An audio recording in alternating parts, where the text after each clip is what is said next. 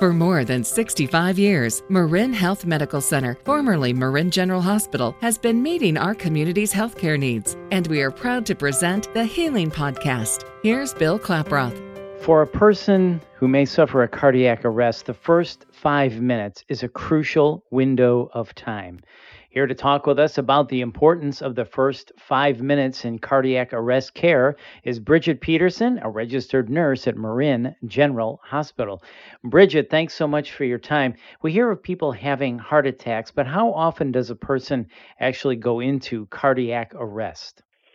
So patients go into cardiac arrest in and out of the hospital. It's kind of hard to quantify how often that happens, but we have hundreds of cardiac arrests in Marin County each year, and many of them are in the hospital. So that first 5 minutes when someone suffers a cardiac arrest, why is that so important? So when a person goes into cardiac arrest, having aggressive cardiac arrest care and CPR and defibrillation or an AED is so crucial in saving a patient's life. It increased their chance of survival. So having a team of people right there start CPR really helps that patient. So that first 5 minutes is really crucial. And you mentioned survival rates go up. So this is really important that that person gets attended to right away. Absolutely. So can you then tell us about the first 5 minutes? What's the procedure? What are you training people on? So a few years ago, we started doing practice mock codes in our hospital and started running practice times with the staff, bringing a mannequin to the floor and having the staff practice cardiac arrest care with the Code Blue team. What I found was the staff that were there for right when the cardiac arrest happened needed a little more practice, needed some more hands-on time. And so I developed a new program at Marin General called First 5 Minutes, and it's focusing on the team that's right there when a patient goes into cardiac arrest. So you're going through and training everyone at Marin General Hospital. Yeah, so we really focus on the clinical staff, so all the different units from ER all the way up to ICU and all the different medical units all over the hospital. So, Bridget, what is your procedure for training everyone at Marin General Hospital? So the program that I'm starting, we're initiating the training in August and September.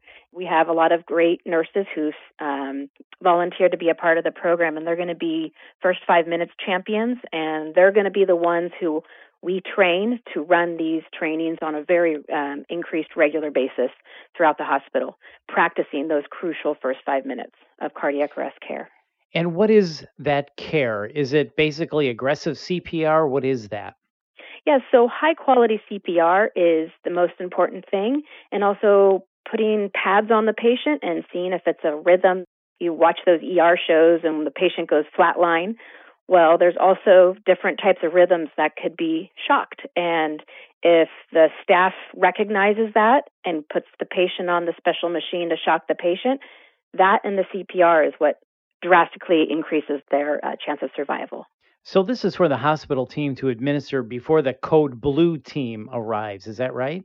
Exactly. So in those 5 minutes where the Code Blue team is running up to the cardiac arrest, the people that are right there are the ones administering these important interventions.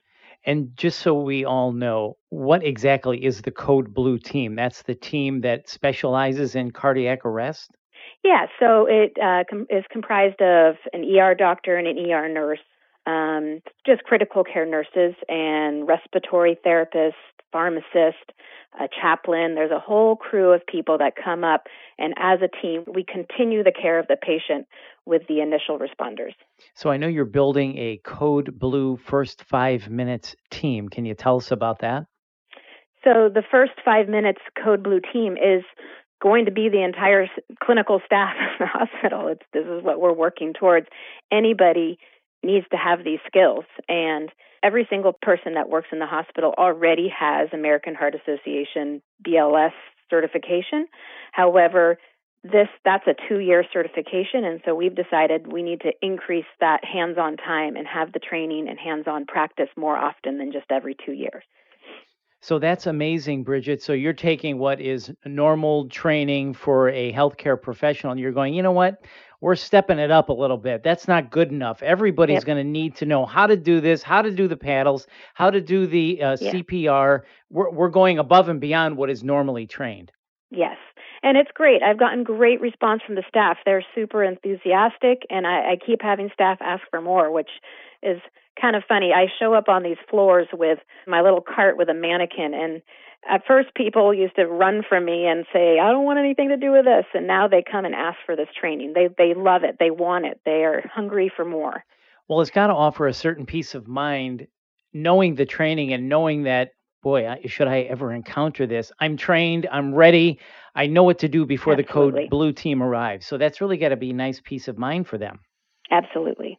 So, in listening to you, Bridget, I'm thinking for someone listening that may not be a healthcare professional, are there tips from what you're talking about for them to use should they ever encounter someone who's in cardiac arrest? Can you tell us what to do in case we're in an airport or a restaurant and God forbid, wherever something like this happens? What should we be doing?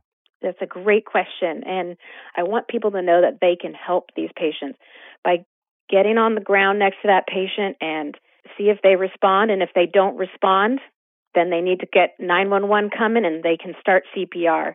And CPR sounds really scary, but it can actually save a patient's life if they are the first person there to not be afraid, and getting 911 there is crucial.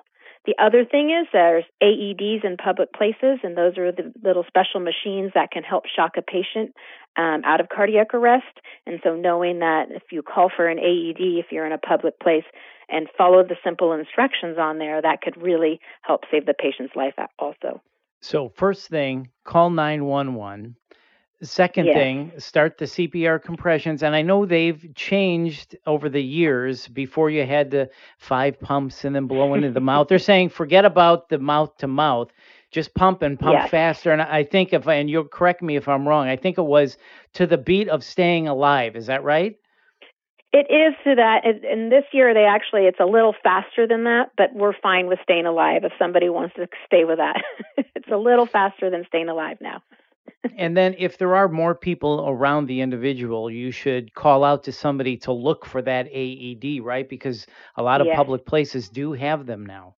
Absolutely. And they're very simple instructions. You literally just turn it on and it tells you place the pads and follow the steps 1, 2, 3. Well, this is really good information. And is there anything else, Bridget, that we should know about people in cardiac arrest or that you want us to know about the Code Blue team you're building at Marin General Hospital? I just want to say that we have a super cohesive, great team at Marin General, and people are ready to dig their heels in and really work on this new project. I'm really excited, and I think it's going to really benefit the staff, and it's going to absolutely benefit our patients. Well, thank you, Bridget, for spearheading this great new procedure and training at Marin General Hospital. And thank you so much for your time today and talking with us about this. For more information, you can visit maringeneral.org. That's maringeneral.org. This is the Healing Podcast brought to you by Marin General Hospital. I'm Bill Klaproth. Thanks for listening. You've been listening to the Healing Podcast brought to you by Marin Health Medical Center, formerly Marin General Hospital. And for more information, go to mymarinhealth.org. And if you found this podcast helpful, please share it on your social channels and be sure to check out our full podcast library for topics of interest to you. I'm Bill Klaproth. Thanks for listening.